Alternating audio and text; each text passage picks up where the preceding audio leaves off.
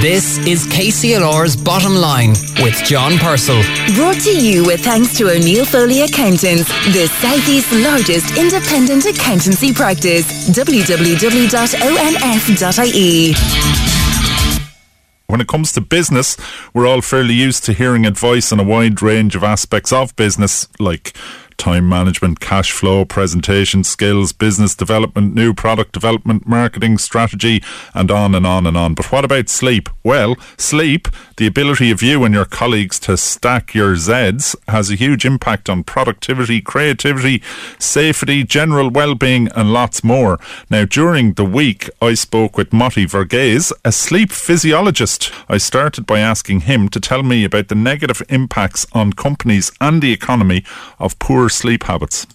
There has been studies done into it. Rand Corporation did a study a few years ago, and the findings of that study is quite shocking, I should say. United States alone loses about $280 billion to $411 billion annually to absenteeism and health issues from sleep deprivation, and that includes cost to employee health, cost from the absenteeism, accidents and injuries that happens at workplace as a result of fatigue that is originating from sleep deprivation, and also compensation claims. And that comes to around 2.3% of the American GDP. And the other industrialist countries like Japan, Germany, Canada, and the UK also has similar figures. And the cost of sleep deprivation in the UK is about $50 billion, and also about 600,000 work days are lost. And I think it would be reasonable for us to think that the case here in Ireland isn't much different, because we have a huge manufacturing industry here, and also when you look at the prevalence of different sleep disorders, ours isn't much different to what these countries have reported. So I think it would be reasonable to believe that there is value in addressing this sleep problems. Yeah, now in the whole area of business, we hear so much about effectiveness and time management and so on, but sleep is an area that's largely neglected. This seminar that Carlow Kilkenny Skillnet are running on the 5th of October, at which you're speaking, aims to put sleep on the business agenda. How does it manifest itself on a daily basis in terms of people not having enough sleep?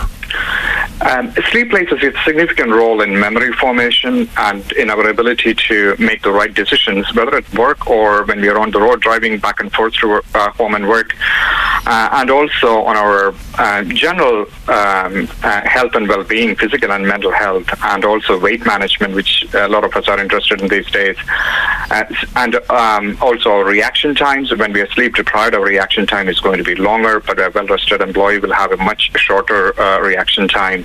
And I think all of those factors will generally affect the productivity of a person when he or she is at work. So I think there's definitely sleep is one area to be focused on by the employers. And it is a unique situation where people, employers and employees get benefited from looking at it and resolving those sleep issues, at least helping the employees to resolve their sleep problems. Yeah, and tell us, what are the contributory factors to poor sleeping habits and a poor night's sleep? I suppose people can have poor sleeping habits, or they can have episodic instances of poor sleep. But can you just talk to us a bit about what leads to poor sleep? Yes, when we speak to individuals, they generally report, I'm sleeping poorly or I'm not sleeping very well. And I think, we have to make certain effort to bring information to individuals where they could look at their own sleep and identify whether it is a problem with the quality of sleep, which is what we would see in a lot of sleep problems like sleep apnea or restless legs, and which is very common, and also other sleep disorders that affect the quantity of sleep, like insomnia or circadian rhythm disorders. So if individuals can themselves screen their sleep or look at their own sleep and differentiate between different types of sleep problems and conduct health professionals who has expertise in that area to resolve it, that will be useful. Yeah, and what about all these apps? You know, many people have wearable fitness devices that tell you how many steps you take. It gives you information on sleep as well, but I reckon most people don't have a clue about what it means and what they should ideally be aiming for. Can you define kind of what the optimum level of sleep people should be aiming for and what types of sleep? Yes, there are general recommendations on how much sleep we should be getting. So the recommended sleep duration is about 7 to 9 hours or over 7 hours. But I think the most important one is the not recommended sleep duration, which is under 6 hours, where we will start to accumulate a sleep debt, which can build up and result in fatigue, or over 10 hours of sleep. If someone has to sleep over 10 hours, their quality of sleep can be poor, and hence the sleep demand or sleep need is never met. So despite sleeping for long hours, they're still going to feel sleepy and tired when they wake up. And that generally happens when there is an issue with the quality of sleep. Coming to the question of the wearables or the sleep trackers and whether they have a role, I think that there is enough evidence there to believe that the wearables and individuals looking at their own sleep data is actually making some people, at least a group of people, anxious about their own sleep. And when they're seeing there is only 10% of the total sleep time spent in deep sleep, you know, people are starting to look on why that is happening or how they can themselves improve it. So, I mean, the best way to look at their own sleep quantity or quality is to actually look at how you are feeling during the daytime. If you're feeling energetic and alert all the time during the daytime, then it would be reasonable to believe that you're getting good quality sleep. But if you are cautious about it, definitely look for help then. Yeah, can you give us some common causes of poor sleep quality or poor sleep length, and maybe some ideas as to how people can tackle those? Yes. If insomnia is one of the most common sleep disorders. If a person takes 30 minutes or longer to fall asleep, or 30 minutes or longer to return to sleep, or if they wake up earlier in the morning than they would like to, and if they're not getting back to sleep at all, and if that's happening 3 nights a week, that's what we would call insomnia. And the development of insomnia is a 3P model, where some of us can be slightly more anxious than others, and we will be predisposed to develop insomnia when we have a precipitating factor. And then we start to get anxious about sleep itself, and that anxiety about sleep perpetuates the sleepless nights or the nights with poor sleep. And that's when we can say a person has developed insomnia, where we'll have thoughts like, will I sleep tonight? What if I don't? How will I manage my day tomorrow? You know, and that's when we need to start looking for help. And that, since it is an indication that the person has developed anxiety about sleep. But if somebody goes to bed at, say, circa 10:30 in the evening and wakes up, you know, goes to sleep at 10:30 and wakes up at 5:30 in the morning and thinks, oh, I should be sleeping until 7:30 or something like that, they may have had enough sleep. They may have had 7 hours of sleep. Yes, they may have had 7 hours of sleep, and that's a situation where we have to look at the chronotype of the individual to determine whether the person is a morning type person or an evening type person or an intermediate, where he or she is somewhere in the middle.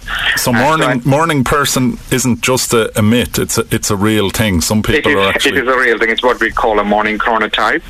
A morning chronotype person has a tendency to wake up early in the morning and be productive during the early hours of the day. And it's something very useful for the employer to know as well, since, you know, it's better for you to get an employee to work for you when he or she is most alert and productive. And something to consider, of course, when we're in the era of flexi working and people working from home. Exactly. And we're talking often in terms of 9 to 5 and all that. Maybe it suits people to have 7 to 3 or something like that. I would think so. Yeah. Now, just talk to me a bit about how you bring the discussion about all this into the business environment. This is a business program, after all.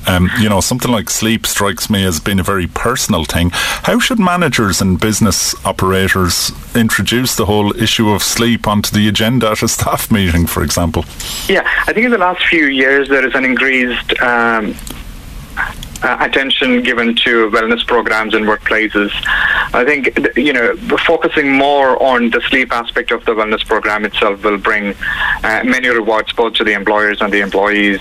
Employees can definitely improve their quality of life, improve their health in the long run. And also for the employer, there is more benefit when the employee is very healthy and productive during the daytime when he is at work. There is definitely value in looking into this in detail, and that's something that Delta Sleep does. We bring education to employees on how to optimize their sleep.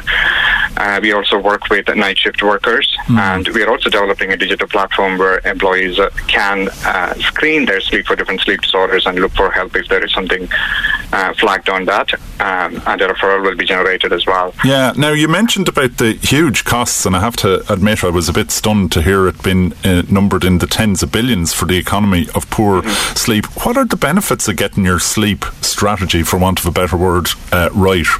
Yes, so there's going to be better memory formation, better decision making, reduced reaction times when we are sleeping well.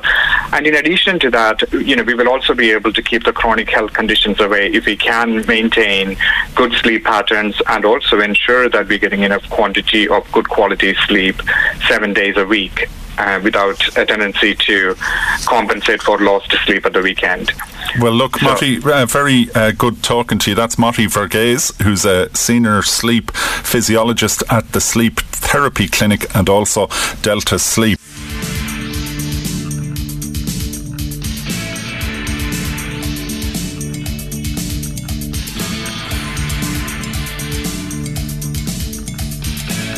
KCLR's Bottom Line. Brought to you with thanks to O'Neill Foley Accountants, now offering a complete life and pensions advisory service to business. www.onf.ie